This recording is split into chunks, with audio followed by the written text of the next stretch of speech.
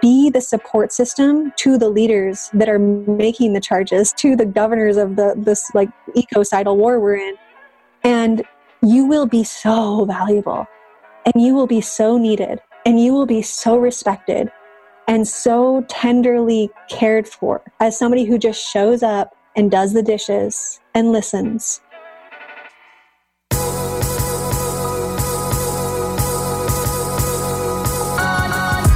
You're listening to the Almost 30 podcast, hosted by Krista Williams and Lindsay Simsick. Almost 30 started as a conversation about the transition from our 20s to our 30s. But then we realized life is full of transitions. So we expanded our mission.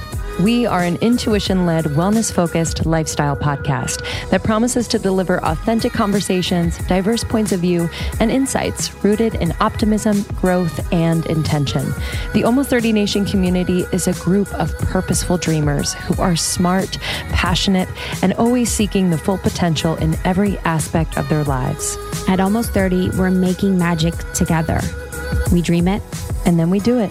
Thanks so much for tuning into the Almost 30 podcast. Here we go.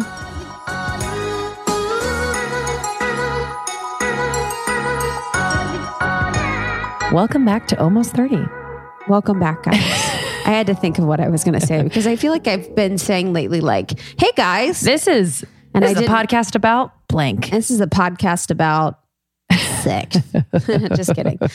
We're so glad you're here. If you are new here, my name is Krista Williams. And I'm Lindsay Simsick. And we are super grateful that you chose us to listen to today. And we are excited to take you along this journey. And we're no longer almost 30. Yep. We get questions all the time. Yep. They're like, what's going on? Why are you frauds? Mm-hmm. And we know a lot of you are not almost 30 anymore and all different ages. And we're happy to have you. It's for everybody. It's a state of mind. All the girls in the Facebook group were talking about that. They were like, how old is everyone? And everyone was all over the map. Cool. Male, female, whatever you identify as, whatever age you identify as, you are welcome here. This is all about personal growth, development, being super honest, being vulnerable, and learning as much as we can. Yeah. How are you? I'm great. I just had the best brunch with Maria Nila, which I'm super excited about because I know that for almost 30, I've been looking for a clean hair care brand for a really long time. And I haven't found one that I like or that I felt connected to. And now I just feel like our puzzle is almost complete of having the clean home care, having clean skincare, having clean food, having, clean adaptogens, supplements, whatever, clean clothes. Mm-hmm. I'm wearing my jumpsuit. Mm-hmm. And then having the clean hair care brand was like the missing puzzle piece. And their team is amazing. Why is it so hard to have, I want to hear about the team. Why is it so hard to have clean hair care? Because I agree, any that I've tried recently, and I haven't tried this brand, so I'm really excited. It's just like, I think our whole lives we've been putting chemicals in our hair to keep it fresh and bouncy and whatnot. So maybe it's just, I don't know. It's just hard. It's a little bit like when you start to use clean hair care brands, it's a little bit like when you first use clean deodorant, where there is a process of like a transitionary period. If you're using this, like whatever brand, chemical laden type brand, and then you're going to use clean, it might not work as well, quote unquote, at first. But with hair care, it's kind of the same. And it's so expensive because chemicals are so much cheaper than if you were to get all natural ingredients like jojoba oil or, different types of oils and ingredients that are included in the hair care. And what's cool about Maria Nila is that they're vegan, cruelty-free. A lot of factories in the places where they make the products, they actually own themselves. So a lot of brands white label. So they will pay someone else to make the formulas, to make the ingredients, and then just package it as if it's their own. So they actually don't have that much control over the process. And Maria Nila uses solar panels for a lot of their factories, which is amazing. Wow. And the family today it's like kind of family owned, which is so great. And they were just so sweet. And their packages are, for the most part, they're recycled. And then they're doing a plastic line. So the line is going to be like beach waves and it's made of plastic from the oceans. So kind of like the concept that Adidas did with the sneakers, where they take plastic that's directly from the ocean through some organization that I forget, but they take the plastic and can use it for their packaging. Wow. So they're doing stuff like that. And they're just like super thoughtful. I just really enjoyed their team and I really love what they're doing. And they also have these really cool products where you can do like a colored pigment that's natural and it lasts in your hair for like a week. So a lot of the girls on the team had like pink hair, lilac hair, like so gorgeous, and it looked so good. I'm so excited. So do you wash it in, or is it like you can wash it and it lasts like 7 washes. So one of the girls had a really pigmented pink and it was fresh. And then the other girl had a lighter pink, but it had been washed like 3 or 4 times. And then they have purple and green and all these cool colors. And it's just like such a fun thing to do for summer. That is so fun. I was thinking about that. I was like, ooh, that'd be fun. Honestly, we can get some from them. Yeah. And like a lot of the girls that were there had used it and it looked amazing. I want like a couple colors. I know. They have such good colors too. There's like a rose gold, there's a light pink, there's a lilac, there's a green. They also have like silver and you can do brown. So I was thinking about getting like a dark brown to put in my hair. That'd be fun. Right? Because you can just go brown for a while. Oh, that's a genius idea. I know. I love that. I know. And with them too, a lot of the fragrances are natural. So, for a lot of different brands, that's kind of where it can get tricky as far as being toxic ingredients is in the fragrance, and all their fragrances are natural too. And I felt really grateful because we are the first brand that they've done anything with in the United States. So when their PR team, Beach House, Marie from Beach House is amazing. She did a great job with working with them. She brings a bunch of different ideas and brands and partnerships to them. And, Emma from their team started listening and she really loves the podcast and just felt, connected to us and compelled. And it was just so fun to get to know them. And I just feel really great about the relationship. And I'm excited to like see what we can do.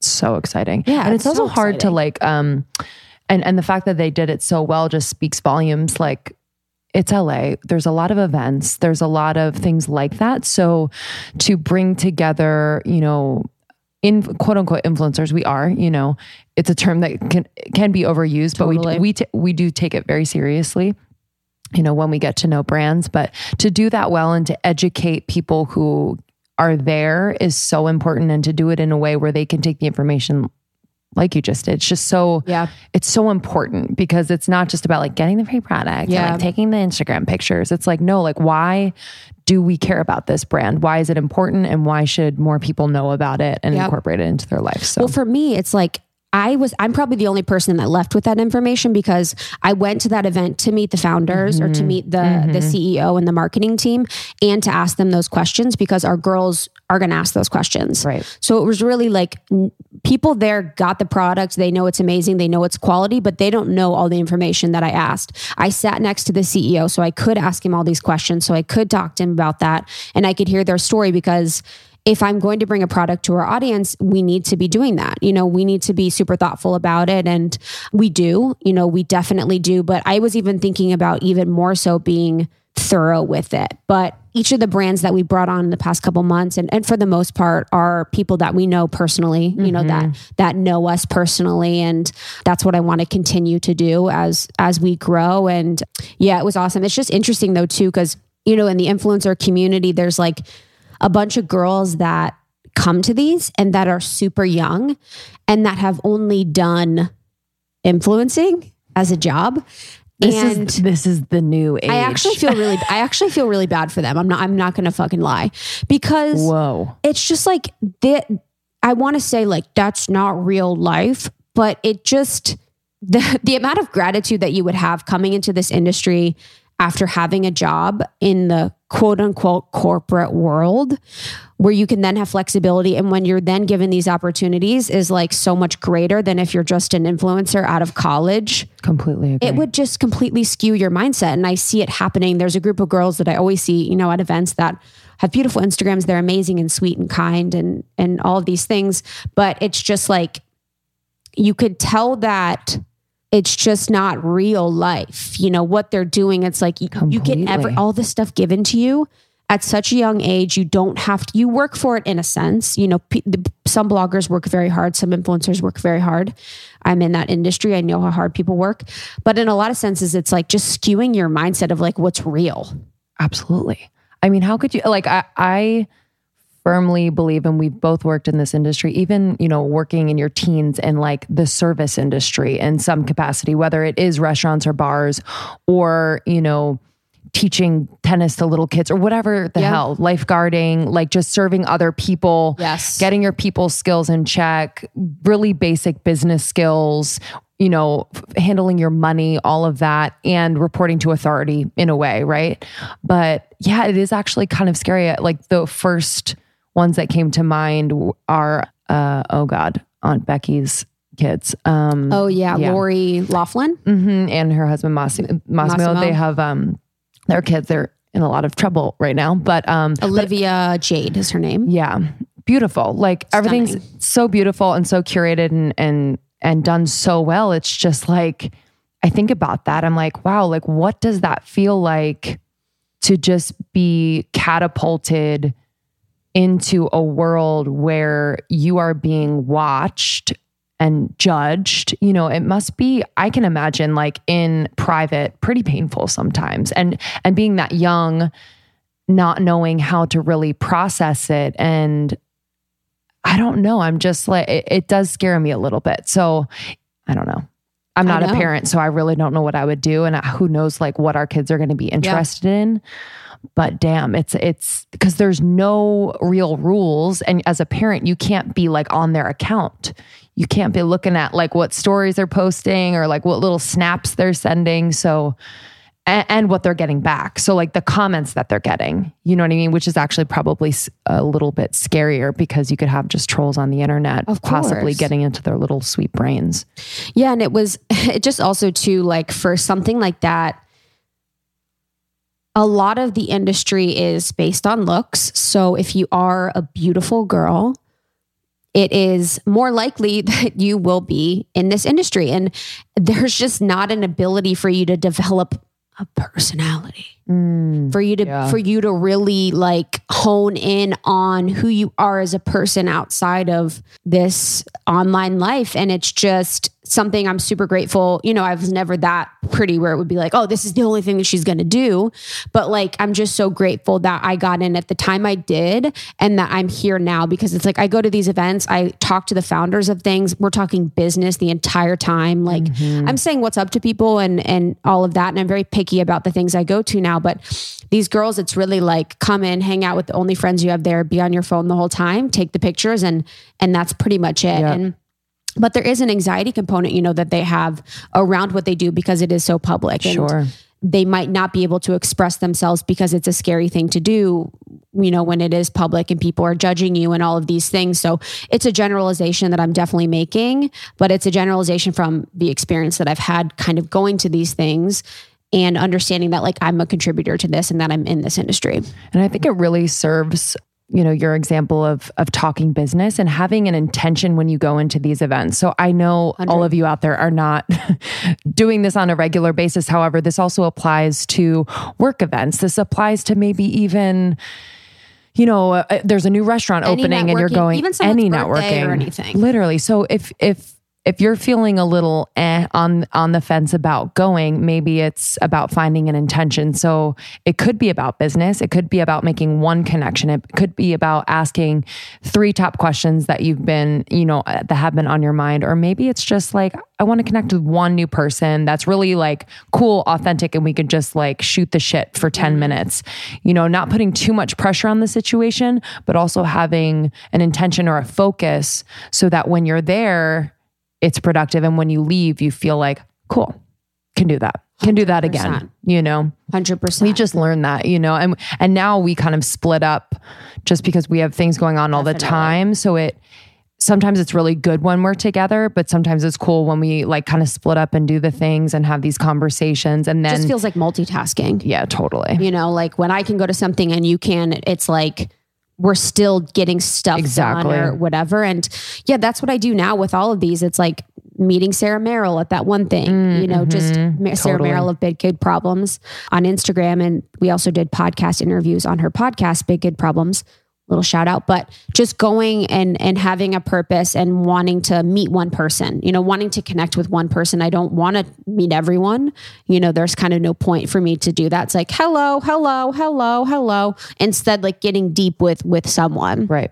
But yeah, it was really good. And it was fucking beautiful today. Like so beautiful. Where was it again? The Line Hotel. Oh, I love the Line. So they had all these flowers and stuff. And oh my gosh, what is it? Amor Vert? Yeah. Amor Vert, you guys. I don't know how to say it. It's French, but it means green love. And they're at shopgreenlove.com/almost30. This jumpsuit is life. It's the most material comfortable thing is I've so ever- buttery. It's crazy. So buttery. I just got my it's dress. So flattering. I love it on you. I feel so comfortable. I'm like, catch her wearing it for the next 5 days, y'all. I mean, at least. Yeah, but that's like our MO. Like, give me something that's easy, that's comfortable, versatile, doesn't pull at the wrong places, complimentary. It's soft. Yeah, and it's sustainable. Just toss in the wash. You don't have to like dry clean all the time. I mean, I don't dry clean anything. Yeah. If it's dry clean only, it's destroyed for me. Like, what is that? It's so funny. Forever 21, like so fucking cheap. And it's like dry clean only. I'm like paying more for dry cleaning than you do for the actual clothes. I now go to a green dry cleaner and it's very expensive. What does that even mean? So they don't use like chemical stuff. I don't even know. I still think they're probably using chemicals, to be honest. I know. But I dry clean some stuff because my washer and dryer doesn't take shit That's out. being an adult though, is like actually doing the dry cleaning of certain stuff. I guess. To be honest. I remember actually, like, I have to pick up my dry cleaning. I'm like, what? When I was younger, this is a big aside, but like, you know how you remember events in your childhood that are like, weren't probably a big deal, but it was so dramatic. Yes. My Nana, her dry cleaner lost a blouse of hers and she ended up taking him to court. And I literally thought the world was ending because it was just this, in my mind, like this big thing. I was like, Nana's going to court. I mean, my Nana does not fuck around. She does not fuck around when it comes to her clothes and her shoes. She has like a size 4.5 foot narrow, double, triple narrow, only wears like very expensive Italian shoes. Wow. So anything with like shoes or clothing, she's like, we're going to court. Doesn't matter. But anyway, dry cleaners. I love that she wanted that like for justice purposes too. Oh yeah. You know, I remember like driving past the dry cleaner and being like, oh, ew.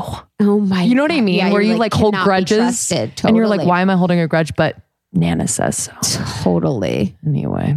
Well, I'm so glad that was great. And I'm really excited to partner with them. Wow. Me too.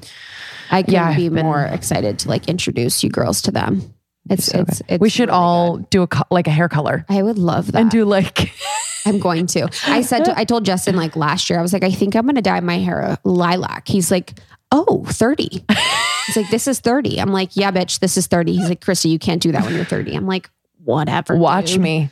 Whatever, dude. Be like, don't turn your back, dude. You might get a pink head. No. That'd be cool, actually. It'd be amazing. I just saw it in my head. But my hair is darker now, so it doesn't hold. You have to be super white for it to hold the pigment. Like that light blonde, porous. It has to be porous. Super porous. That's why it's like the white attracts the color. So when you're a lighter blonde, it's better. So when you're at this color, it's just kind of like, eh. But you could do like an ombre. That'd be that would be cool. Yeah. That'd be real guys. Cool. Anyway. Cool guys. How did we just make that cool to talk about? I don't know. No, but I'm sure a lot of people would be interested. Okay. On the podcast today, we are so excited. We have Ayana Young on the podcast. Oh, I'm excited about this one. So speaking of saving the planet with everything you do, use, and practice, she is just an incredible advocate for Mother Earth. She co-created the environmental working group to help orient the movements to the realities of a suffering planet. So we actually haven't talked a lot directly about protecting Mother Earth, about what is going on with Mother Earth, about the environment, about what we can do to help. So this conversation is really important for us to have. And during it with Ayana, we were able to make sure it's actionable, educational, and that we learned about her and her process along the way. And she was coming to us live from her little cabin. She lives really off the grid. It looked so sweet and just so dreamy, but it's on an organic farm. So she grows all of her own food. It's in Oregon on a mountaintop. It just looked so incredible.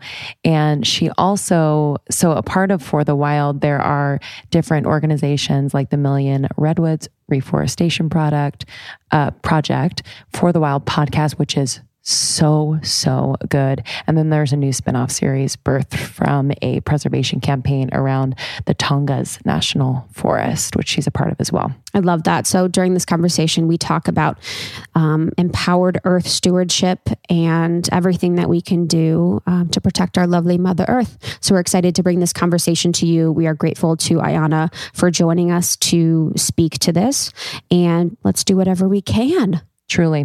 Thank you all for listening. Please share this podcast. More people need to know how they can help. We always get questions like, how can we do more? So this is definitely a podcast and a resource for that. And you can visit us on tour. We can't wait to see you. almost30podcast.com/tour. We hope to meet you all one day, and follow us on Instagram for all the announcements at Almost 30 Podcast. We'll read a review on the other side. Enjoy this one. Enjoy. I am juggling quite a bit lately. I have a new baby, 6 months in, and we are finishing our book and running a business and a marriage and a house. And it's just a lot, but everything is all good and just my dream, but it's a lot. But I have found that if my health routine is on point, then everything runs smoothly. And one huge piece of that routine is my supplementation. And Symbiotica has just always been a constant in my routine. If you haven't heard of Symbiotica, they are a health and wellness company that does everything with intention. I mean that from the bottom of my heart. Like, I know them. Sherveen has been on the podcast many times. I just have seen how passionate, how incredibly intelligent, how dedicated he is to creating products that are clean, plant-based, without toxic or harmful chemicals, which we need more of that in the world. So let me just run you through what I'm taking. I take the vitamin D3 K2. It's the liposomal form. I just squirt 12 little pumps in my mouth every single morning. I also take their B12. I'm also obsessed with the liposomal vitamin C. I have these little packets. Whether it's winter or whatever season, it's obviously great for immunity, but it also is amazing because it has biotin, one of nature's most beautifying ingredients. So I've seen an improvement in my skin, hair, and nail growth as well. I do have mom brain, but I'm doing my best to just support my brain health in any way. So for brain health, focus, and memory, I really love taking their liposomal magnesium L-threonate. It's an innovative form of magnesium that is able to cross the blood-brain barrier. It supports brain health, mood, immune system function, and overall well-being. It's incredible and tastes amazing. It's like this yummy vanilla cream flavor. That's the thing with Symbiotica products. They taste unbelievable. So it really makes taking all of these supplements so easy, so yummy, and I actually look forward to it. So if you want to give Symbiotica a try, there is no better time. Right now is the time. Symbiotica.com, Cymbiotika. Use our code almost30, 20% off site-wide. So major. And then when you bundle and subscribe, which I highly recommend because you never want to run out of anything, you're going to get an extra discount. So just do it up. Symbiotica.com and use the code almost30 for 20% off site-wide. Okay, I need to introduce you to a revolutionary new app, Superhuman. I have been doing these superhuman activations every single morning for the last 3 weeks. Let me just tell you, I kind of fell off of my game after I had the baby. Most of my time and energy was going to him. Still is, but I have been able to carve out time in the morning before I get into the swing with him. And I've been doing these activations. I do a lot of the shorter ones because I don't have a ton of time. But let me just say, this is new. Like, this is a new type of audio that are super energizing and really specifically designed to transform you into your future self. So I know a lot of us want to manifest things. I know a lot of us are thinking about planning for the future, but a lot of us feel stuck. And so I've just felt like this has unstuck me in just the most beautiful way. So I've been doing a lot of their pep talks. I've been doing some of their writing activations. This morning I did the 3 morning questions. It was a 7-minute, really vibey writing activation that I love. So I had my journal out. Yesterday I did a pep talk about tackling procrastination. There's a part of me that procrastinates quite a bit.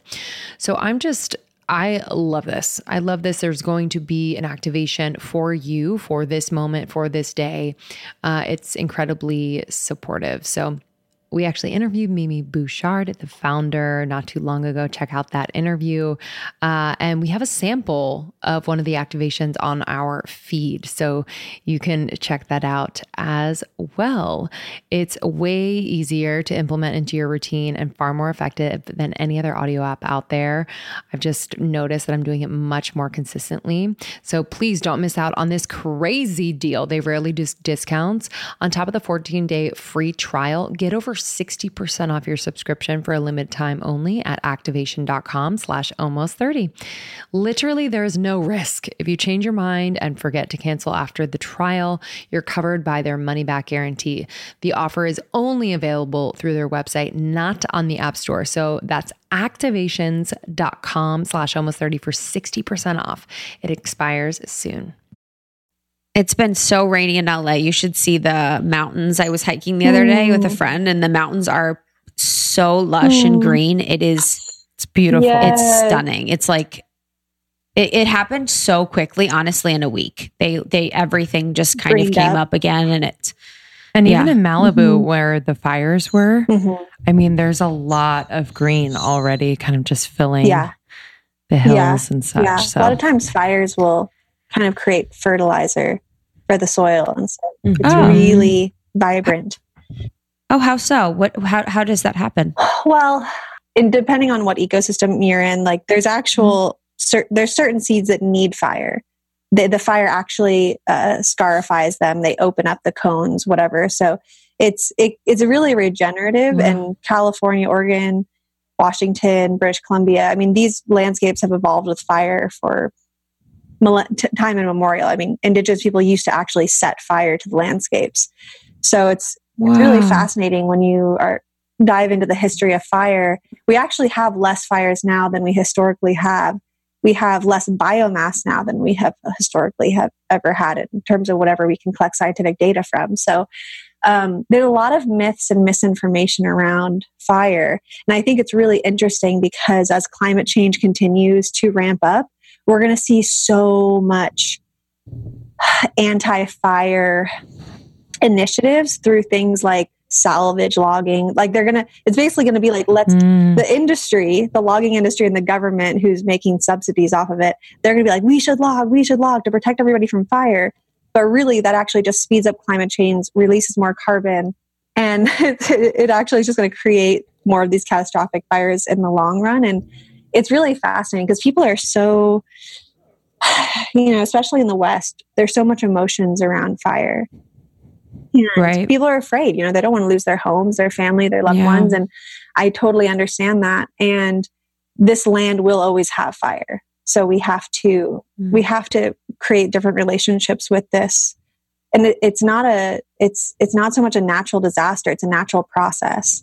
And as humans, we have ignition things all over, it's like everything, we got lighters, we got cars, we got generators, we got refrigerators. Everything we do is kind of like a combustible, all this modern technology is all combustible. So I could talk about that for hours on end, but it's really fascinating. Yeah. Could you just kind of, I guess the part about how it helps with climate change, could you walk me through that one more time? Well, no, because I have a hard time. Help with climate change. What I meant is that, like in the Farm Bill, for instance, they are trying to implement these procedures that are really just logging. That's what it is. But in the bills, we're calling it these. And logging is basically cutting down trees for money, for commercial use. Yeah. So really, instead of just saying this is logging, we're in the 1970s, that's what we'd say. But because of like the green movement, politicians and big industry, they know how to market it. And so they market it as climate resiliency. It's like, well, how the hell is cutting down a forest that's sequestering carbon and creating soil and habitat and also keeping the hydrology of water in the soil? How is that climate resiliency? To cut all that down and then let the sun beat down, kill all the micronutrients, the fungi in the soil, and stop water hydration of soil. But like, we have to be really aware. And I'm not saying that I don't like to give black and white statements of like, it's either this or that. But I think it's really important for us to be really questioning what we're going to be seeing coming through politically around fire, especially in California in definitely the next decade. We're going to see a lot happening. Wow.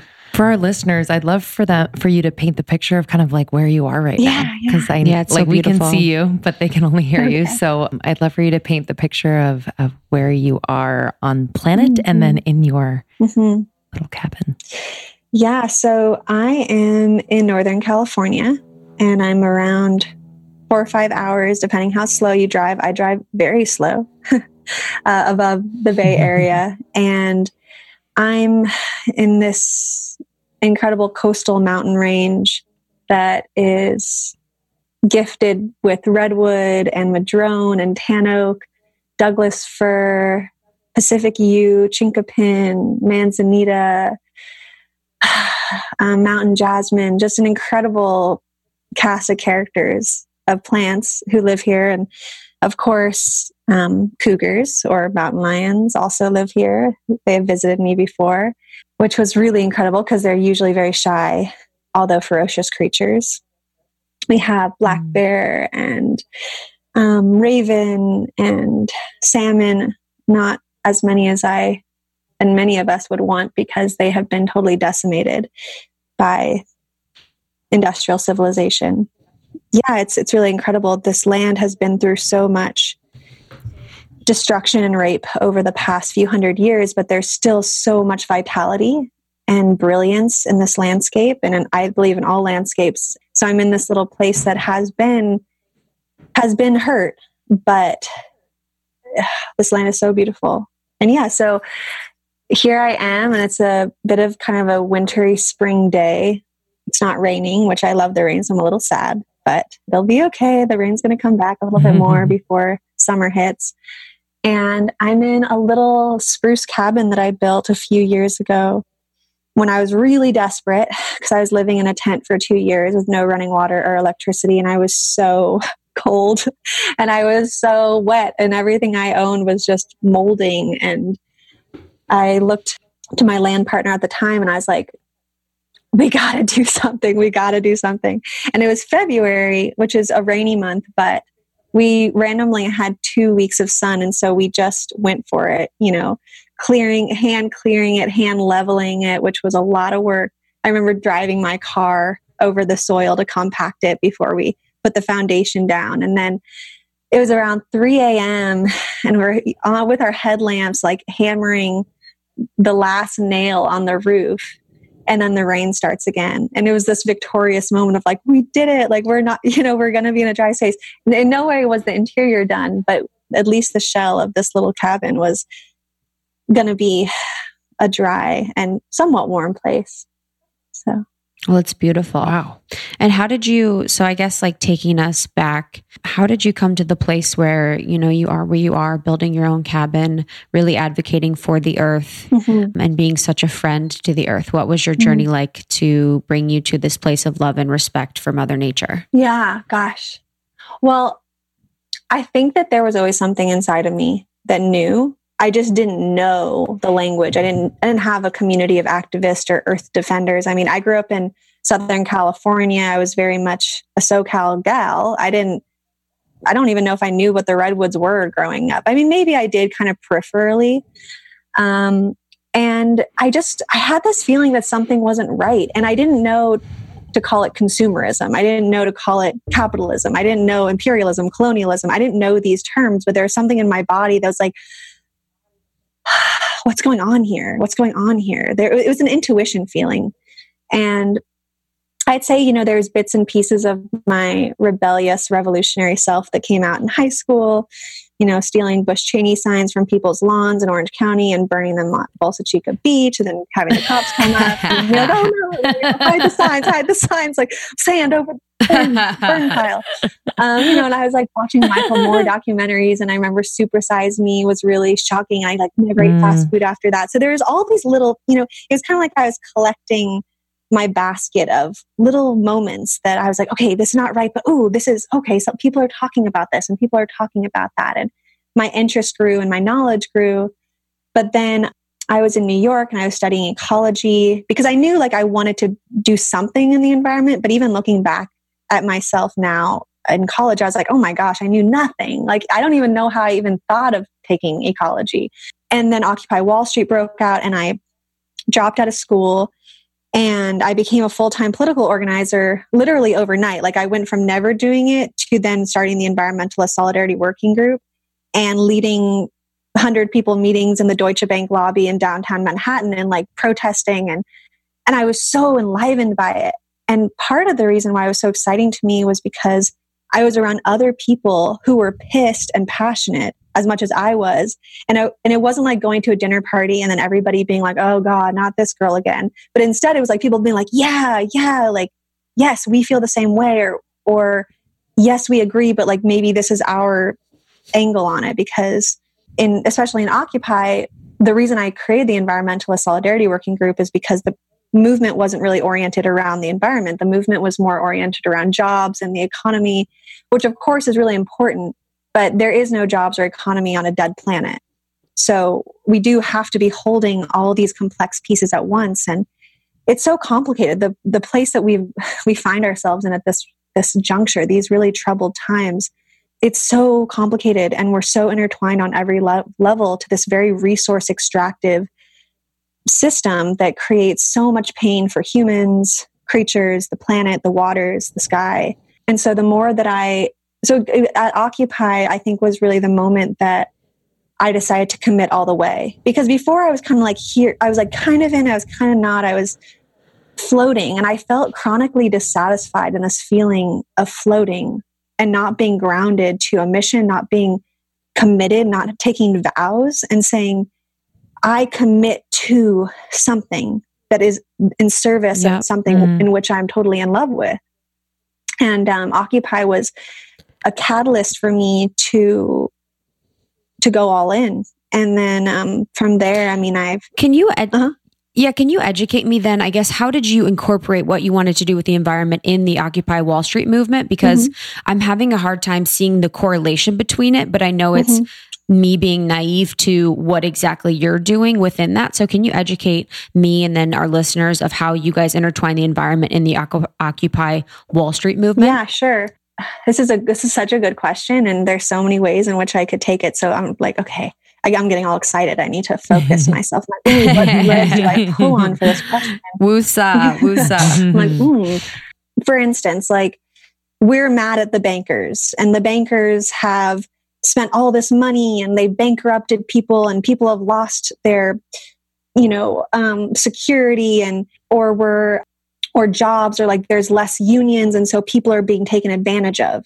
That was a lot of, I know a lot of people I was talking to just feeling the richer was getting richer and the poor was getting poorer. And so the poor was having less and less resources, less and less access to any type of security, work hours, overtime. You could just kind of go on and on and on the list of how workers in this country and elsewhere are being treated really poorly and also kept in this place of poverty, basically, or just above the poverty line, and never really being able to get out because of debt and servitude and all of these issues that come with the economic system that we're in. But we have to understand, what's beneath the economy? What actually creates an economy? How do any of us make money? How? And the answer is the earth. There's nothing without resources. That's what we buy and sell. We buy and sell and we trade resources globally. Well, where do those resources come from? Let's just talk about a few of those resources. Water. There's a huge issue of privatization of water all over the world, where multinational companies will come into countries like the United States. Take Nestle, for instance. Nestle will come into a town. They'll buy the rights to the water, and then they own the water. You could think about like anything for... There's a good documentary on the Nestle thing. Do you know that documentary on the Nestle water thing? I'll look it up. Yeah. But there's a really, really good documentary on the privatization of water that people should watch. Yeah. And then you think about like anything, our computers, anything around us. It's like, where does it come from? It's connected to the fossil fuel industry, and which is connecting to the extraction of resources from the planet. And that is how we make money. And that is also how we have jobs. And that's also how multinational corporations have skyrocketed, is because of deregulations of people and planet. Now, if you can deregulate and go, we don't need to have these groups of, we don't need to have labor groups. Unions. We can deregulate unions. We can deregulate environmental impacts on projects. And so who really gets hurt from all of this? I mean, we all get hurt. That's the bottom line. Like, some people think that they can run and hide and they can go into their gated communities for as long as they think that they'll be able to survive. And they probably will be able to have more access to resources for longer periods of time. But we can't escape the pollution in the air. And we can't escape many of the things that are causing so much pain, suffering, cancers. I mean, all of this stuff. Like, so, it's a really big question to answer in terms of how is this all interconnected. But once you start pulling a thread, you realize that it's all coming back to somebody taking something from the planet at no cost. And like, let's think about that. Most of the time a worker will get paid. Does the earth get paid for having the resources stolen? No. And then maybe there's like reclamation, let's say a mining site. And mining is an issue that is so overlooked. And I really want people from this episode to look into mining, especially gold mining, because I know gold mining is this like, the can girls. And it's kind of this romantic notion of this time where people were like shoveling gold in the rivers.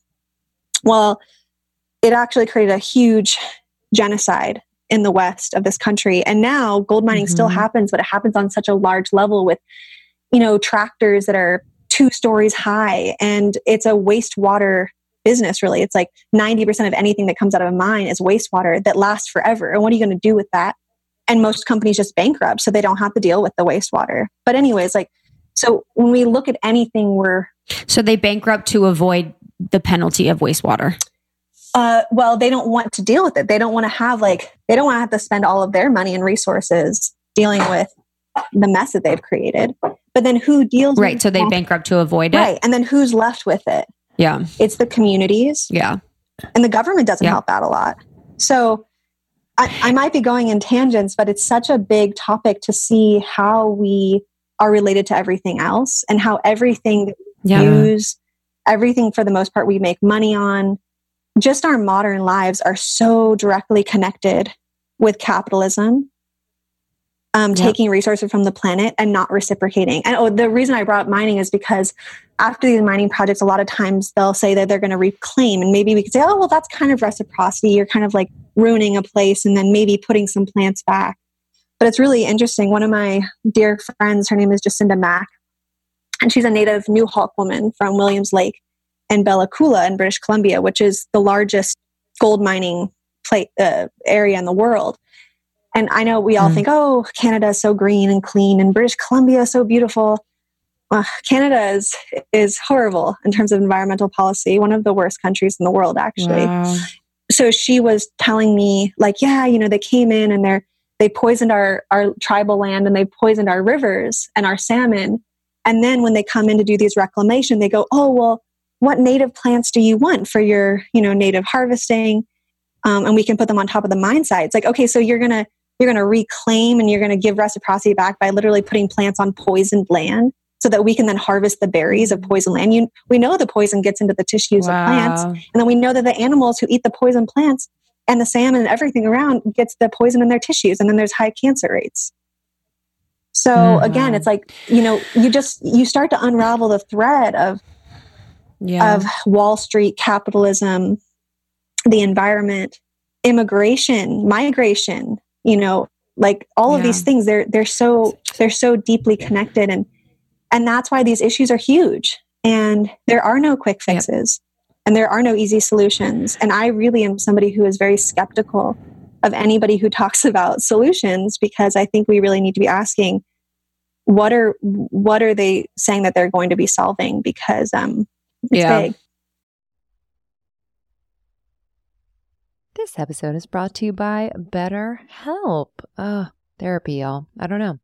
I don't know what I did before therapy, to be completely honest with you. I think I was kind of a mess, but found it when I was meant to. But I have been going to therapy for about 6 years now, which is so crazy. So crazy, but it has changed my life, and I will continue to invest in therapy for as long as I can. I feel like it has totally made my relationships better, made my career better. I am a better mom. I am a better wife. I am a better friend. I am a better daughter and sister.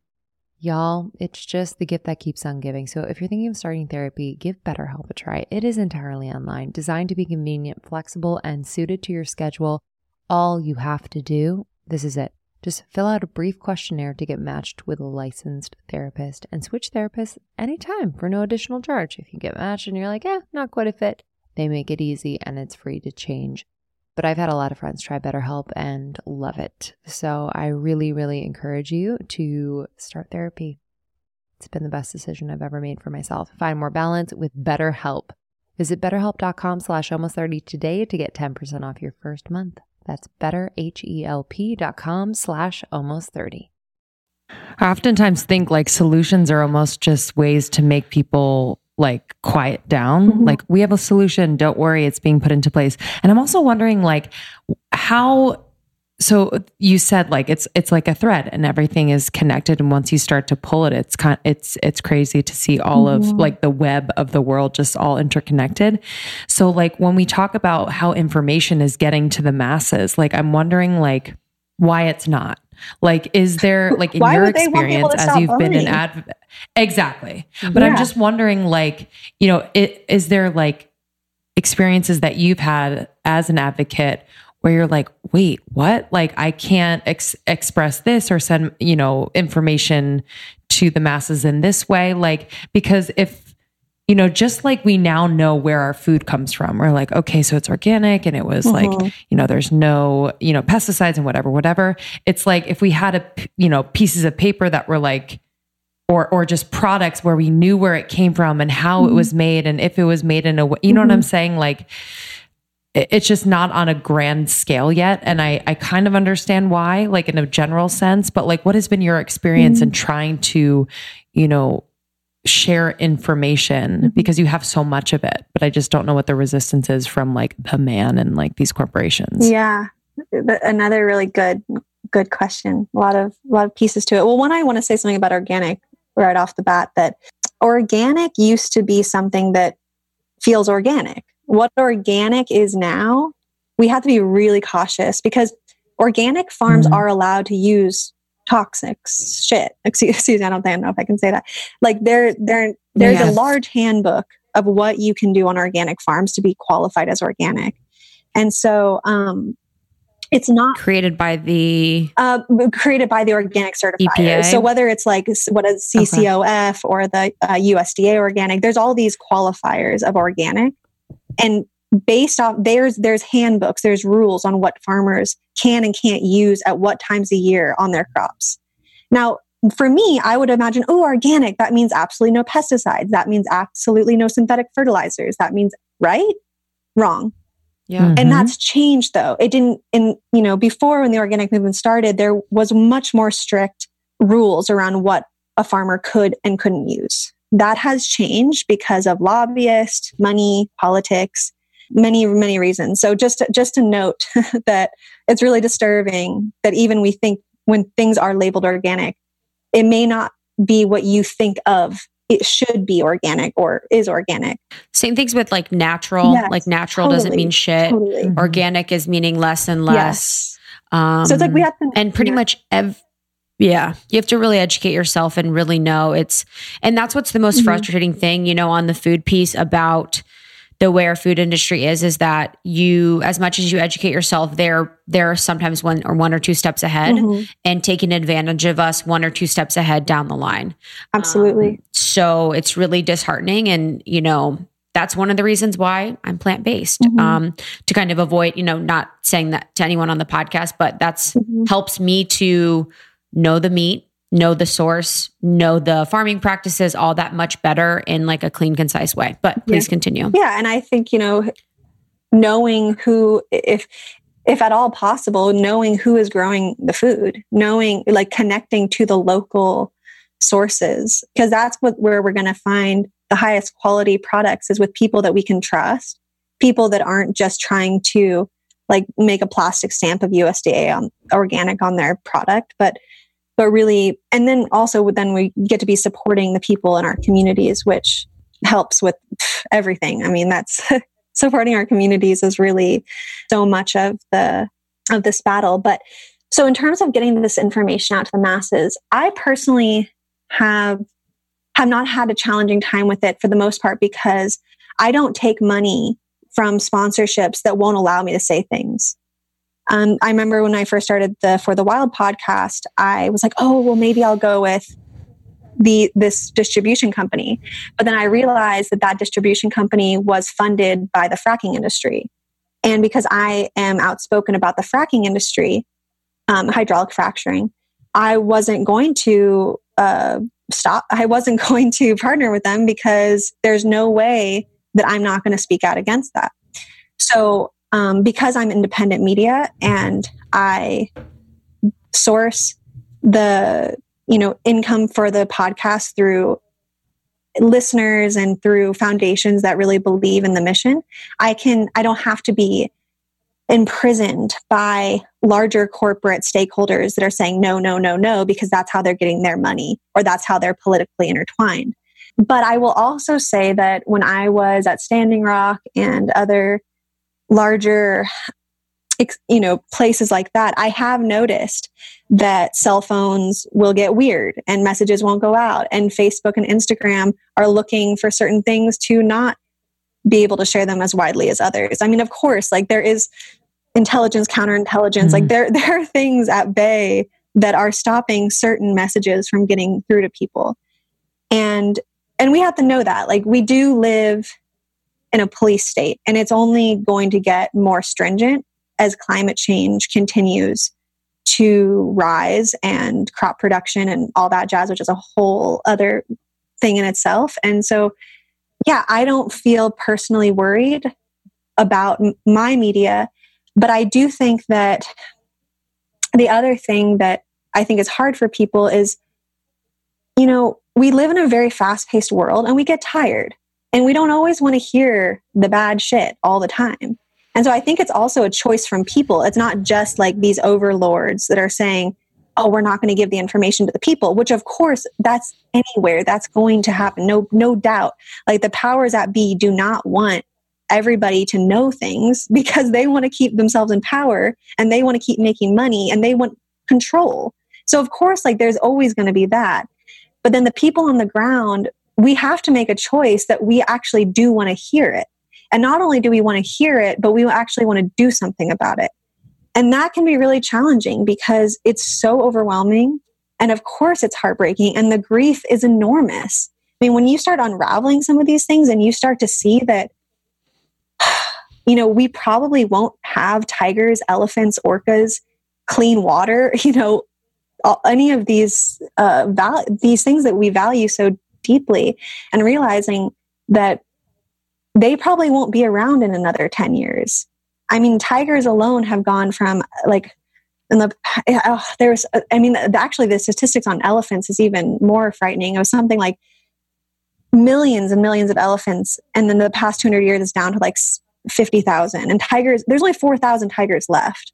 There's only 76 orcas left in the Salish Sea. If we lose 5 more orcas, they're all dead. Like the entire pod will collapse because they can't survive in such a small number of individuals. So salmon have completely collapsed. That's the lifeblood of bear, orca, seal. I mean, the list goes on. And I do sit with this information every day because this is how I'm showing up in my commitment to the earth. And my commitment to the earth and the vows that I make every day, I revow myself to this work. And it is hard, but it's not as hard as losing everything. Like, I'd rather hear what's going on than wake up one day and be like, oh my gosh, I didn't do anything. Why was it so hard for me just to listen? Why is it so hard for us to witness the reality of our time? And I think if we do it as a community, it's a lot easier because then we have people around us to hold us in our grief. We have people that we can work together so we don't feel like somehow each of us individuals have to take it all on. Like, there's no way for each of us individuals to take it all on. That's not possible. But if I'm doing something and you're doing something and you're doing something and you look around and everybody in your community is kicking ass and taking on something, then it's enlivening. And it's like, yes, like this is what we need to be doing. This is our reason for being alive, is to be in reciprocity with the earth, not to just be taking all the time. And so these messages are also really complicated. And I think that's a challenge because the media has, one, left a lot out of the narrative. But the other piece is that things are oversimplified, because when things are simple, people are going to buy them more. And whether that's buying an idea, doesn't have to be a thing.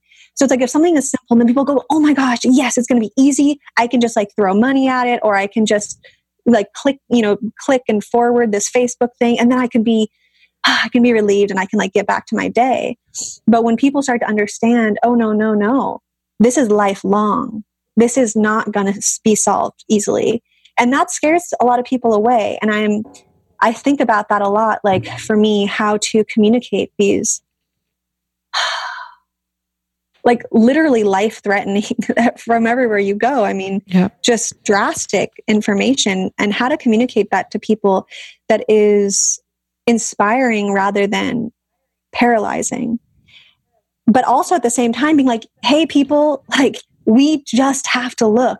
And I think for me, the biggest reason that I know I need to acknowledge what's happening is because the earth knows. Like, don't doubt for a minute that the earth knows whether you are acknowledging or not.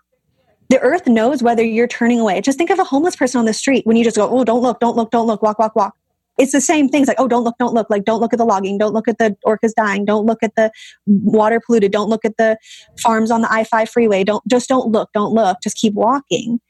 And every time we do that, the pain that we inflict on the creatures or the humans that we're passing by is monumental. And I am in a deep relationship with the earth. And I've always said to the earth, like, I don't know if anything I will do in my life will, do anything measurable. Like, I don't know at the end of my life if I can be like, well, this project did this and this project did that. But what I do know is that I am in right relationship with the earth. And what I do know is that the earth sees me seeing them. And that in and of itself is a huge shift of reciprocity and acknowledgement and love. And what I really think of as unconditional love, because we are going through a total extinction crisis right now and a collapse of many of our systems. But even through that, even through the hardships, even through the pain, even through a lot of the ugliness of what's happening on the earth, I'm still willing to look directly at it and sit and hold the hand of whatever comes and being like, I'm going to be here for you no matter what. And that's what I really want to call people into.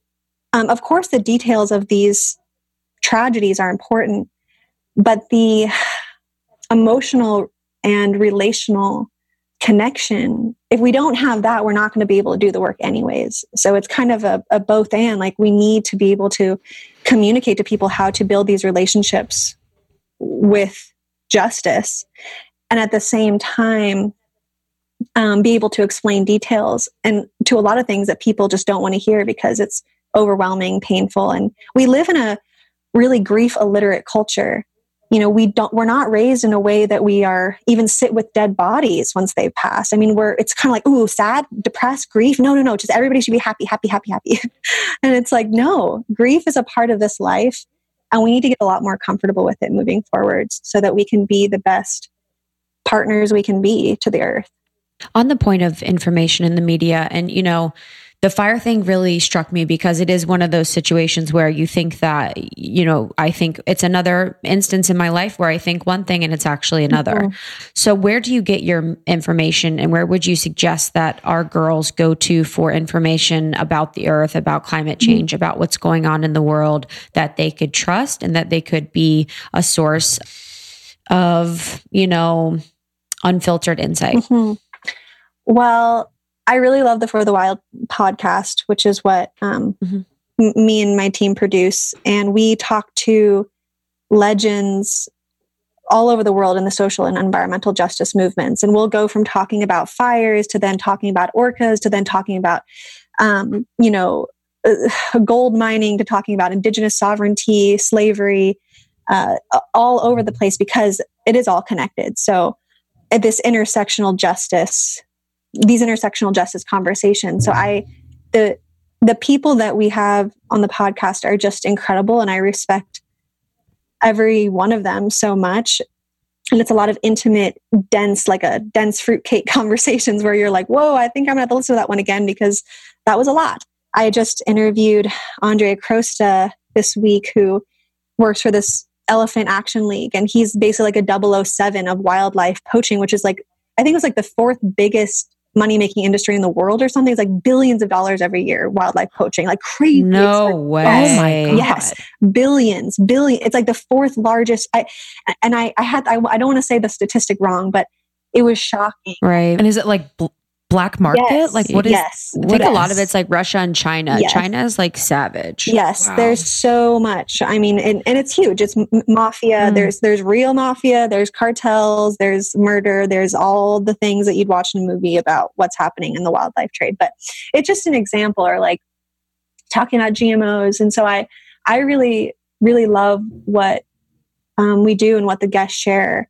In terms of other media outlets, I know that there are, well, I guess one thing I want to say too is if we're talking about the earth, obviously there's a lot, Democracy Now! Is great. It's not so much focused on earth stuff, although it's a bit more political, but I love Democracy Now! I think it's a really good source of more like daily news. So you can kind of keep up with, whoa, that's happening in Russia. Holy shoot, like Guatemala, it's like, it gets you on the daily.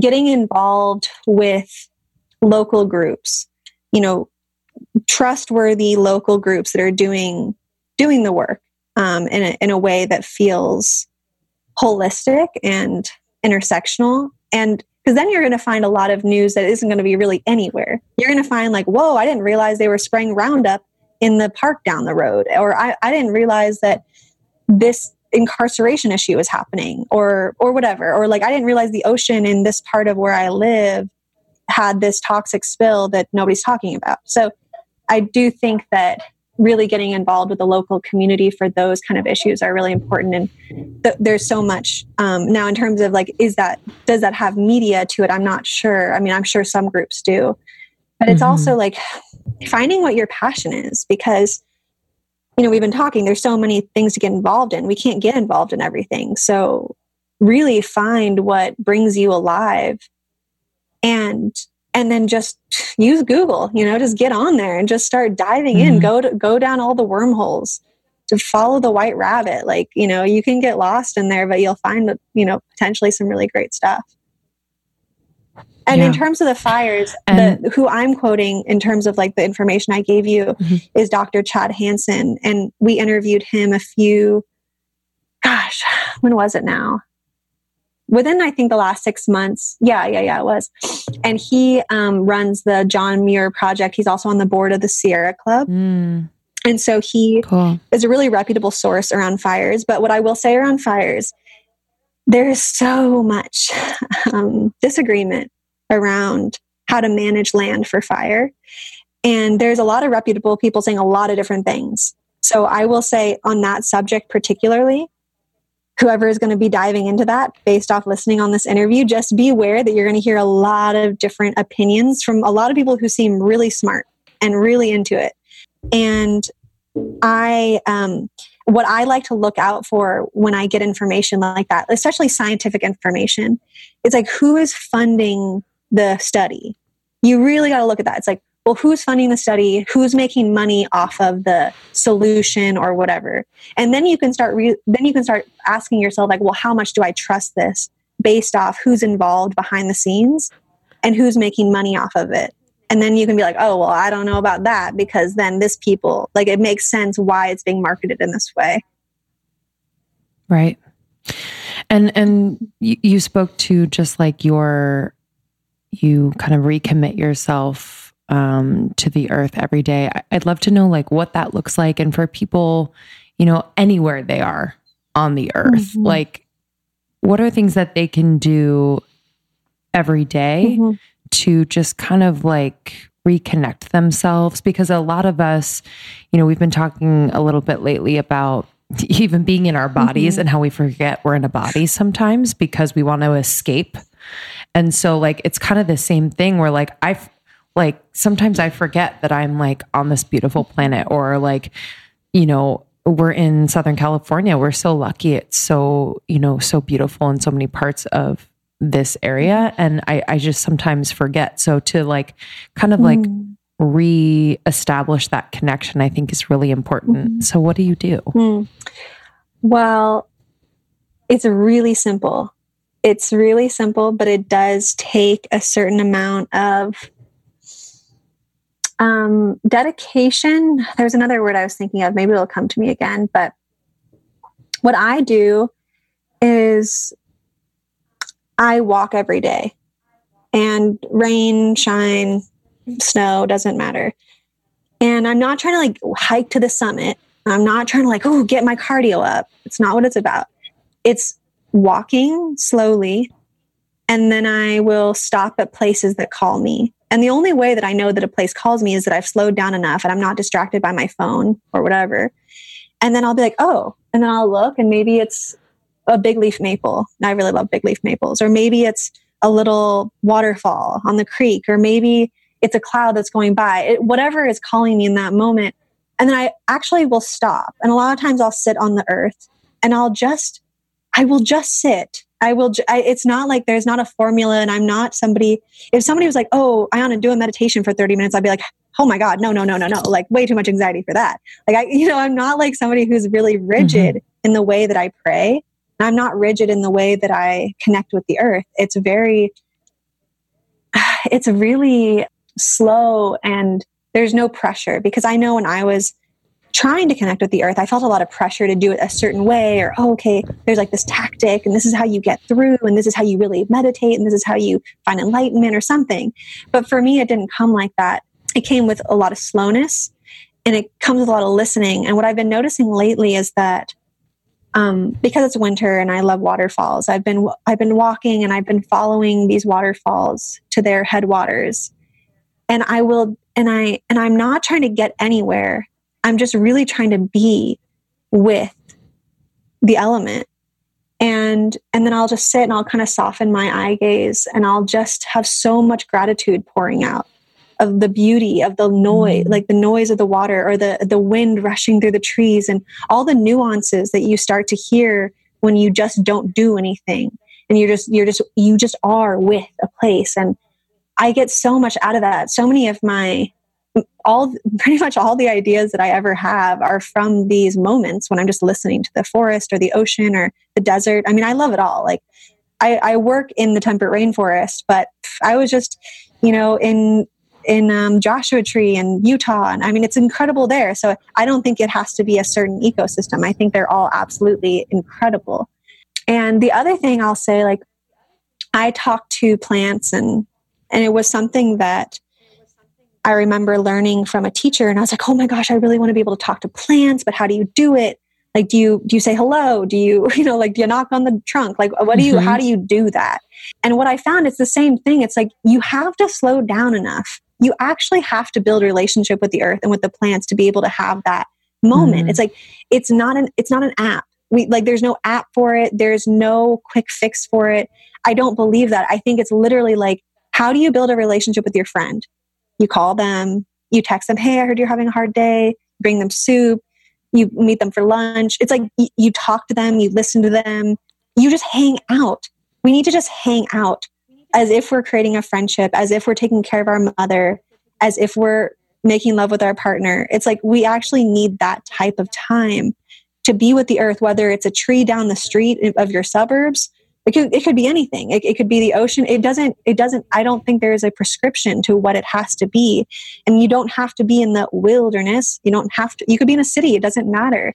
The earth still speaks, but are we willing to listen? And are we willing to actually shut off the distractions of modernity to be able to hear anything, to be able to witness? And I think a lot of times, like when we do slow down to listen, there's so, and I don't like the word answers, but there's so much information that will flood into us just by observation. And that's another thing. Like a lot of us think, oh, well, we need to be scientists. We need to go to school to understand these environmental issues. We need to like have some kind of higher education. It's like, you know what the higher education is? Building a relationship with the land and observation. Of course, like science, not to say we don't need science, but each and every one of us are ecosystem engineers. Each and every one of us are stewards of the land. We need to reawaken that in ourselves. And the only way we're going to reawaken that is to actually build relationship. Yeah, it's already inside of us. I think that's like a really good point, because a lot of people think they need to seek out like to become that, that they're not that. And they like come from that like lack mentality. And I just think that's a really beautiful point. And I love your practices. It like brought tears to my eyes. It's like very powerful. I think too, Mother Nature is the most feminine. So we must approach her in a feminine way, which means slowly and no expectations and softly, rather than, in a masculine way of like, okay, scheduled out, I'm going to do this and I'm going to look for this. And this is going to be the answer to this. Starting the relationship with the great feminine mother is by stepping into our feminine ourselves so that we can match her. That was beautiful. I would love to talk about briefly the state of climate change for our girls. So what has been happening the past few years? I know climate change is a big topic. It's been a big topic for a long time, but what has been happening on Earth in that space, and what can we do to help? Okay, I'm going to start off with the scary, because I'm a kind of a person who's like, give me the bad stuff first, and then like let me know the. Yes, we are absolutely in very, very dire times. Anybody who tells you otherwise is just trying to appease you. There's a report that came out, and this was like, I think in January or February.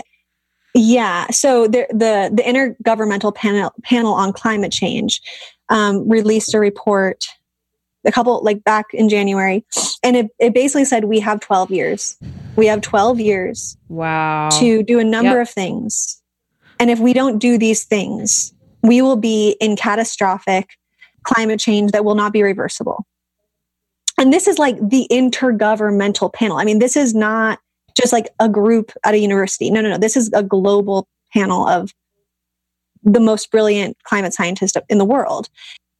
It's not like, I just want to make that clear, because it's not like some fringe people are saying it's bad. It's like even the New York Times is talking about it now. Where a couple of years ago, the New York Times and all these other people, they weren't even talking about climate change. The fact that climate change is becoming mainstream should make all of us worried, because that actually means that shit's way worse than we even think it is, which it is. Is climate change reversible at this point? From all of the conversations and studying that I have done with climate scientists, no, it's not. It's not reversible at this point. We've gone too far over the edge. Does that mean that we're all going to die? No. Does that mean that things will change drastically? Yes. And, we could have a whole conversation just on what's happening with climate change today. A couple things I also want to point out is, so climate change has kind of been talked about since the 60s, 70s. I mean, we've been collecting data for decades on this now. It's not a new topic. It's new to the mainstream. And what I think is really fascinating is that even in the past few years, like I went to Paris for COP21 back in 2012. And this is a global event that brings countries from all over the world to talk about how we're going to commit to reducing our carbon footprint, basically, and amongst many other things. And what I find absolutely fascinating and so disturbing is that with the more climate science that comes out saying, holy shit, we're in dire straits, we only burn more fossil fuels. We only create more plastic. The landfills have only gotten bigger and we're only consuming more. So I'm like, holy shit, if we're not totally addicted to modernity, I can't understand this in any other way. There's another word that I've heard from, and I use this example a lot from an interview I did with Arielle Deranger, who is the executive director of Indigenous Climate Action in Canada. And she talks about this word called Wetago, which is an Algonquin word that means this cannibalistic mind virus. I do think that on some level, whether we call it Wetago or who knows what we want to call it, we are infected because we are literally murdering our own home and only doing it faster and faster with the more disruption we see. And it's like, I literally say with this all the time, like, how the hell are we doing this? We've been talking about how bad plastic is and how are we only creating more plastic when we know, how are we only burning more fossil fuels when we've been talking about this for years, but we're just burning more. I can't even handle this mentality that we're in. And I think we must be so addicted that, you know, when we hear how bad it is, or we hear that things are going to get taken away from us, we only want to consume and burn more because it's like our last hurrah. It's like we're just trying to like get it in our veins. We want to get all the fossil fuel in our veins as fast as we can before we can't anymore. I mean, these are just some thoughts I try to like answer these existential questions around. And so when people hear climate change, like there was a lot of talk like, oh, well, it means global warming. Well, it means this, that. And just to say too, that climate change has also been something that has tried to be covered up. And there's been millions, if not billions of dollars in industry tactics to cover up what's happening for years, and to also create the rifts of people going, oh, there is no climate change, and the people together there is. Like 99% of scientists have admitted that climate change is real. Now, we still have groups like the Koch brothers who say it isn't real, and then we have like Trump that said it wasn't real at one point. That's all bought and paid for. There's a reason why there's this fissure between groups, and there's a reason that this misinformation is out there, because the oil and gas industries wanted to confuse people so that we'd literally be fighting about it for years. For decades, we've been fighting if climate change is even real. So we weren't even doing anything about it because we were just fighting if it was real or not. Well, now it's unequivocally real. And we're at this point where we've passed many tipping points, like the methane clathrates in the Arctic. And what that means is as the ice melts and melts and melts and melts, it's not just carbon. Methane is being released into the atmosphere from that. And then you can kind of think like the hotter the planet gets, the more ice that melts, then the faster it melts and the hotter it gets. It's like we know that these things build upon each other. And in some places, it's not that every place is going to get hotter. And it's not that every place is going to get drier. Some places will get wetter, some places will get drier, some places will get hotter, some places won't. Also speaks to soil fertility. It also speaks to available clean water. It also speaks to, you know, when we think about climate change, a huge topic we need to consider is farms. The large farms in the Midwest. We've depleted so much topsoil. And now that there's change in weather patterns, that really affects the way that our entire food growing system is completed at this point. Or I think about the Amazon. I'm just going to throw out examples of like what we've been seeing. So the Amazon rainforest is literally becoming a savanna. It's changing from being the largest lungs of the earth rainforest to becoming a savanna because of illegal logging and legal logging. And then you mix out with climate change. We can't just look at climate change as it's not separate. It's something that's happening, but we keep feeding the beast. And like, so for instance, with the Amazon, so we've cut these trees. The trees are connected to the oceans. They call the water. They change all of the systems of all of the wind and the waters that move around the earth. And when we create these disruptions in certain places, then it stops the functioning cycles that happen through the earth. And then, all of a sudden, the Amazon is becoming drier. Oh my gosh, all of a sudden, we don't have as much rainforest. Oh my gosh, all of a sudden we can't sequester as much carbon. Oh my gosh, we don't have the water anymore. So it's like we have to see it in these it's like in this connected Jenga game of pieces that are interconnected. And And so it's such a complicated topic, and all of these things are. But what we need to know is that it is coming, and that means bigger storms, and that means more fires, and that means more flooding. And it also means there's going to be a lot of really weird solutions being sold to us, like logging to stop climate change. That's ridiculous. You release carbon every time you cut a tree. And just to kind of break down carbon. So carbon was stored in the ground. It's stored in the trees. It's stored in plants. It's stored in the soil. It's old fossils that are stored, and it's good for the soil. We need carbon in the soil. But every time we log, or every time we till soil, or every time we damage the land in some way, but we are releasing the carbon into the atmosphere. And when we release the carbon, and now the methane and all these greenhouse gases are going into the atmosphere, and it's creating creating this climate change system that we're in. Now, so cutting more trees doesn't make sense. Planting trees, which is a very complicated topic, and it's not just as easy as plugging trees into the ground as much as I wished it was. That actually eats the carbon. It's like trees eat carbon. Redwoods sequester more carbon than any tree in the world. And so we need more plants to help us at this point. But what we don't need is these false solutions like logging, or like I think Harvard University is creating this new ridiculous geoengineering quote unquote solution where they're going to be spraying all these heavy metals into the sky, which they're already doing with chemtrails, to be able to block out the sun so that the sun doesn't reach the earth in the same way. So we're like, millions of dollars are going. I think they're already doing that. But this is with like chemtrails even more and shit. Intense. Like this is like an even literally wanting to create an entire layer around the earth. So fuck that the you, sun Harvard. Yeah. And it's like, holy shit. How does that? It's like, wait, we're willing to do like, it's like Harvard, stop with spraying. It's like, once you say spraying, I'm out. Spray, I'm out. And it's like, why do we go to the edges of technology to figure out how to deal with the solution rather than just dealing with it? And how do it's almost like a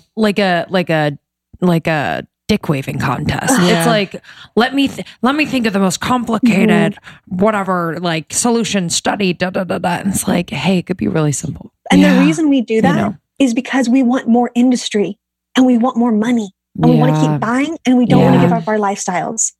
We do not want to give up modernity. And so we are willing to push any weird technology, any creature over the edge, just to make sure that we sustain our addictions. And I think about the renewable energy industry. And I will say right now, like, I am not speaking from a purist. I'm not speaking from a cushion on the mount. Like, I have solar panels, I have a battery, I have cars. I'm speaking to you from an Apple computer. I have a podcast with a microphone. Like, in no way am I not involved in this whole fossil fuel economy. And at the same time, I'm looking at it and I'm going, wow, because I'm work a lot in the activist circles, and there's a lot about the just transition. There's a lot about renewable energies, and like, that's the way forward. And I go to these environmental conferences, and oh, whoops, we're throwing away like all these plastic cups, but it's okay because we got solar panels coming along. Well, it's like, can we break down solar panels for a minute? Like, where do they come from? Who makes them? How long do they last? Where do the batteries go? Who's mining them? What slave labor is building them? And is this not just another effing industry? Because in my eyes, we're using fossil fuels to create a whole new industry, all new infrastructure, new factories, new resource extraction sites. What we need to be asking each other is like, how the hell can we start breaking our addiction to consuming so damn much? And why the hell are we so entitled to think that we should have access to shit all the time? Why do we think it's okay? And even like, we're so nonchalant about Amazon bringing stuff to our door the next day. We're so nonchalant. Now there's like Uber Eats. They're going to have like drones bringing coffee to us. It's like, we're so nonchalant about it, not ever thinking about all the resources it takes to get that. And like, why do we think we are so entitled to this life that's killing everything? It's fascinating. And I'm in it. Like, I am asking the questions as a fiending fossil fuel addict. I'm asking it from that angle, not from the other side that I figured it all out. But we really need to be asking ourselves, what are we willing to do about climate change? Not what can we do? We can do a shit ton. I mean, there are so many things we could be doing. What are we actually willing to do at this point? And I think about this a lot. We can talk all we want. We can present pretty pictures. We can, make ourselves feel better in one way or another. But unless we are really willing to look at ourselves, and even like, I would rather even just to have a conversation with people admitting being like, you know what? I really am not going to give up this stuff. And then at least we're talking from an honest place. And then we can actually just prepare that we're not going to potentially mitigate anything at this point. So I think when I think about solutions, I'm not the person who's going to be like, it's okay. Let's just get some solar panels. Let's get our electric car. Like, let's bring our reusable cup.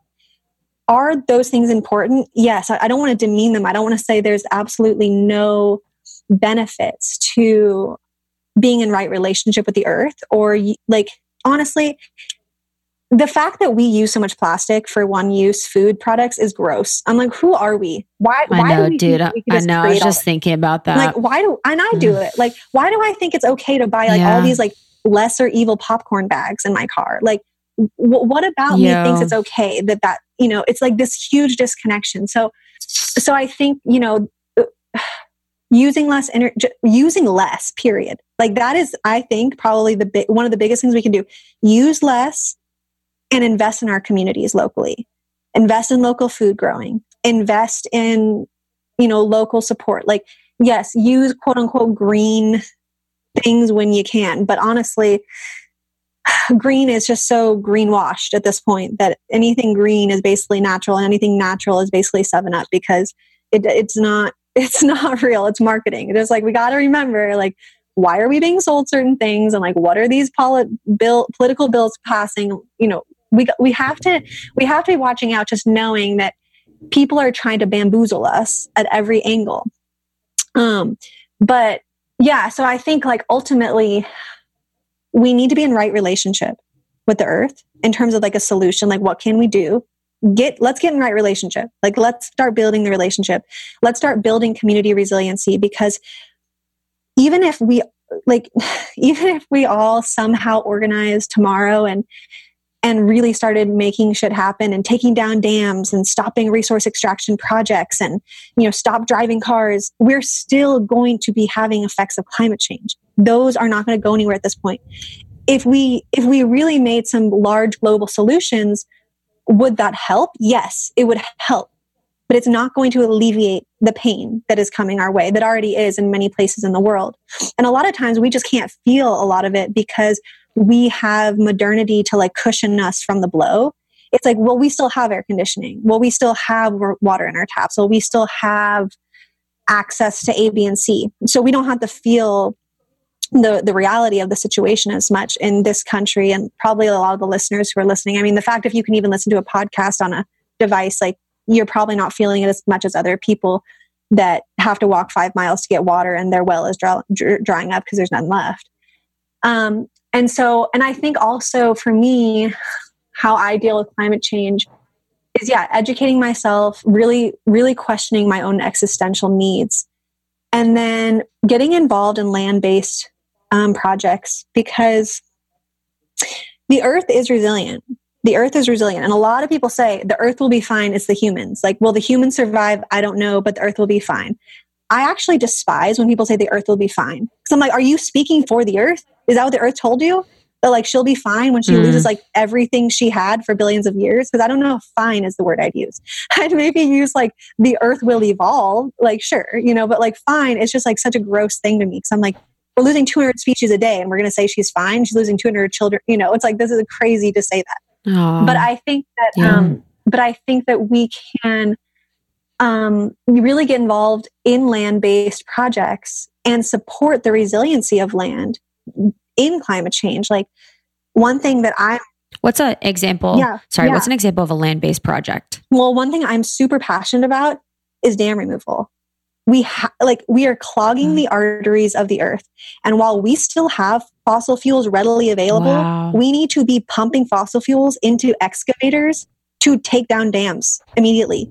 No more new dams, and take down the old dams. Because if we want any chance of having salmon again, if we want any chance of like having the lifeblood of land be able to flow, we need those dams gone. So, there have been dam removals. There are more scheduled, but thinking about Shasta, they want to raise that dam. And it's a huge indigenous sovereignty issue. And it's get involved with that.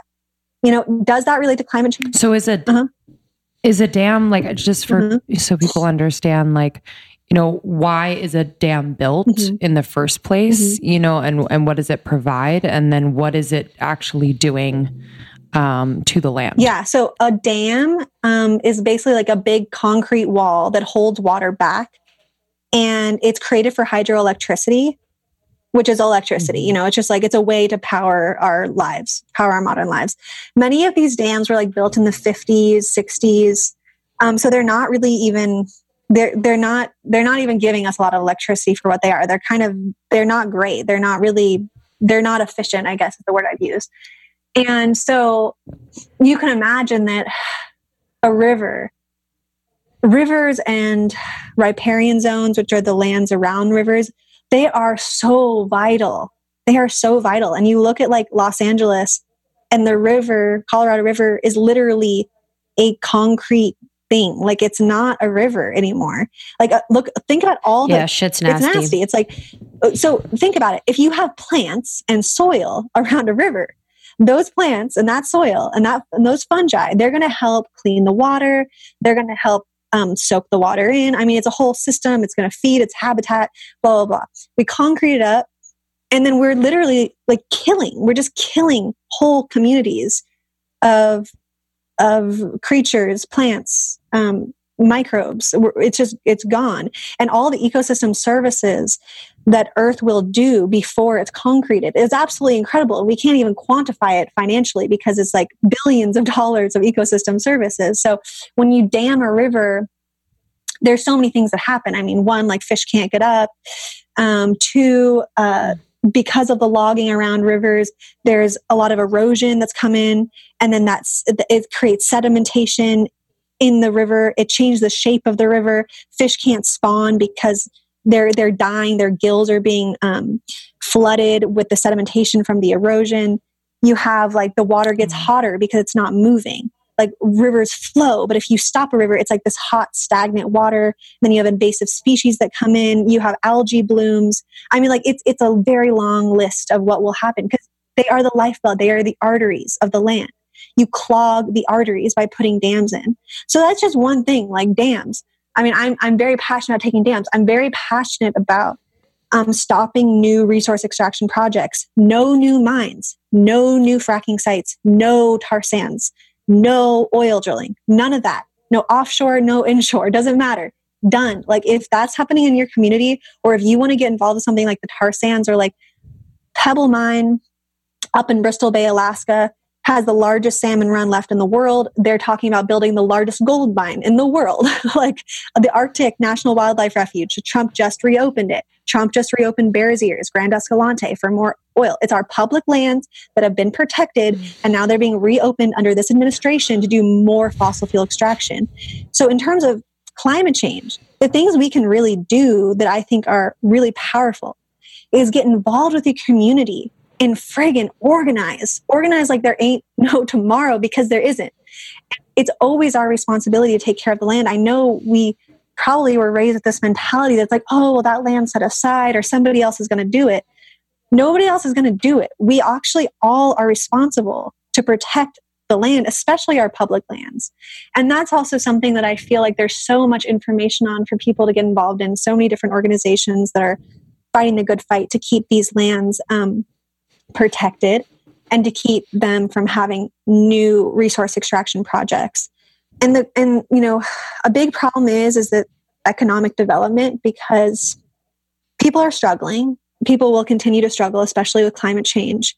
And when you go into these communities that are very poor and you offer them a new industry, you offer them a new mine, a new, some bullshit, it's really hard for them to say no and even destroy their own land and poison their own water, because they don't have any very, very little economic mobility. Thank you. So again, it's we have to build resiliency in our communities away from the fossil fuel economy. And I could give you examples, but it's really listening to the communities of like what they need and like what the ecosystem is asking in that space. But there's just so many things to get involved in to stop new fossil fuel extraction projects and close down the ones that are already in operation. But then the question is like, well, but it's hard when let's say I as an individual am going to keep if I as an individual am going to keep demanding a very resource fossil fuel intensive life, but at the same time I'm going to be like, but stop the da. It's like, well, it doesn't have as much power. It doesn't have as much punch to the power of the situation. Yeah. But nonetheless, like it's a big thing to curb your addiction and to become an organizer or to be a part of the organizing the movement. But I would say don't get trapped in the enormity of it. Don't get trapped in being imperfect. Just start, get involved, and you will figure out, and you will be so like working for the earth is so enlivening because, I don't even know. I don't want to answer because it just is. And so even though I am like, oh my gosh, like how do I'm also like, yes. And every new person I meet and every new project I do and every new connection, it feeds the fire. And I think that kind of leads me to this feeling of having sacred rage and being really energized by the anger, by the overwhelm, by the... I'm obsessed with that term, sacred rage. Yeah, sacred rage, because like, maybe some of us are listening going like, holy shit, like what do I do? There's nothing to do. It's all too big. I'm so scared. I'm so sad. I'm so pissed. I'm so angry. Yes. Use it. Light, like I light fires a lot because I have a wood burning stove. And it's like, start the kindling, add to the kindling. Everything that we do is adding to the kindling, and it's warming us. And it's getting us ready to be earth warriors, which is what we need to do. And I have a dear friend, Nidia Alicia, who works a lot with tribal nations in California and Oregon, and also does a lot of immigration work. And we were talking the other night. She's like, Ayana, she's like, we are at war. We are at war right now. And I was like, whew, like it's a big word to use. And absolutely we are. That's what we are. We're at war with people, and us included, destroying our home. And it's called ecocide. I mean, that's what's going on. So I don't know if I fully answered your question, but I just want to say that, not climate change, not great. We're real bad. It's very, very bad. And there are many things we can do about it. It's like there's so many things we can do about it. Not one person can do them all. But that's why we have to go into ourselves. We need to listen to the land, build that relationship, really, really focus, really listen deeply, find what that passion is, feed the passion with the grief, with the sacred rage, with the overwhelm, with the sadness, with the love, with the passion, with the excitement, like fill it and just work from that place. And at the same time, like what I also really like to do and what I need to do is be totally humble in doing the work. Like people go, oh, well, I don't know where to start. Go to a city hall meeting, go to a nonprofit meeting, go somewhere, wash the dishes, clean off the table, stay a little later, help move the chairs back into place. Like you can literally, those little things matter so much just to be of service, just to be a support system so you can, maybe I'm talking to people out there that are like, whoa, I've never done any of this stuff. I am totally not ready to lead a charge. And if you've never done any of this stuff, absolutely don't lead a charge, but be the support system to the leaders that are making the charges, to the governors of this like ecocidal war we're in. And you will be so valuable, and you will be so needed, and you will be so respected and so tenderly cared for as somebody who just shows up and does the dishes and listens. So I feel like even for those folks who are starting at that level, just know that you are wanted, you are desired, and you are valuable, even if you feel like you have nothing to offer. That's beautiful. Thank you. That was beautiful. That was a great answer. That was beautiful. It's really powerful. thankful. Yeah. And there's so much more that we could talk about with you. I have so much written down that, I'd love to maybe talk about another time, like Indigenous sovereignty, organic farming, all this kind of stuff. But I'm so thankful for your time. This was very important for us to, just reconnect with, and for our community to connect with and reconnect with. And I'm excited to really spark a greater conversation about this within Almost 30 Nation to see what we can do together. Where can our lovely community connect with you? Well, our website is forthewild.world. And then For the Wild, and under For the Wild, just to give you a brief synopsis of what we're up to. So we have our media part, which is the podcast and webinars. And we're going to be creating a new podcast around issues regarding the temperate rainforest region, which is Northern California to Alaska. And then the other part of our work is land-based conservation restoration. And for those of you who've heard of the 1 Million Redwoods Project, that's where that fits into. And so our website, forthewild.world, explains that all. The podcast you can find on Spotify, on iTunes, Patreon. Patreon, we do like bonus material, get a little bit more in depth with the people that we have on, more education, links, stuff like that. And then Instagram, Twitter, Facebook. You can email us through our forum site, or you could email us at connect@forthewild.world. And yeah, I'm really grateful to be on and just to be able to share these moments with you and to really connect. Like the hardest part sometimes is just having the conversation. And then that's kind of this big hump to be able to bring our hearts to the table, knowing that they're going to be hurt, and that, we don't want to be hurt. We don't want to feel the pain. But when we do it together, especially in person, like, we can hug each other. We can like give each other a little shoulder rub over it. We can like look into each other's eyes and be like, okay, shit's bad, but we have each other and we're going to do this together, and we're going to just take one step at a time. And I really appreciate both of you for being willing to talk about these things and the interest and the engagement with it. It feels so good when you meet other earth lovers who are just willing to go there. It's like, oh my gosh, like, your heart kind of revives because you feel like, you're not alone in it. So I feel that way with you too. And I really appreciate you. Us too. Thank you so much. Yeah, sending you so much love. The work that you're doing is so, so important. And Mother Earth is so grateful. We are so grateful. Your spirit and soul, and is probably so thankful for, the mission and purpose that you're doing. So appreciate it very much. We will hopefully see you another time soon, and appreciate it. Enjoy your day in the beautiful cabin that we see. Absolutely. Thank you both. Thank you so much to Ayana. You can visit forthewild.world for more information. Definitely tune into her podcast, For the Wild. Yeah, and join the secret Facebook group on Facebook, and we can talk about what we're doing to make sure that we are loving Mother Earth. And please join us on tour. We have Nashville, Columbus, Philadelphia, Washington, D.C., Miami, New York, Chicago, Philly. Okay, review of the week. Love from Spain. Cool. 5 stars. People probably think I'm crazy because I'm cracking up while walking to work, but who cares? I love the humor and bond between Krista and Lindsay. The topics and guests are inspiring and interesting, and they do such a good job asking questions, and it really feels like we're all learning something new together. A must listen. That's from Megan. Thank you so much, Megan. Thank you. I say from Spain because I just forget. I know. I literally just think our moms and friends listen. I know. Still. It's funny when we get tags for people that are in different languages. Yes. It says almost 30 and then it's like a different language and stuff. It's cool. Really cool. So cool. It's really cool. So thank you guys so much for tuning in. Thank you for sharing with your friends.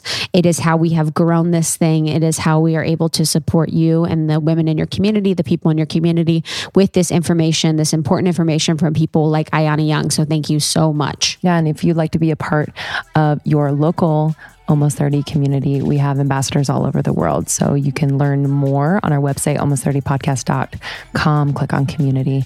And we cannot wait to meet you. Have a great week. Have a great day. Bye. Bye-bye.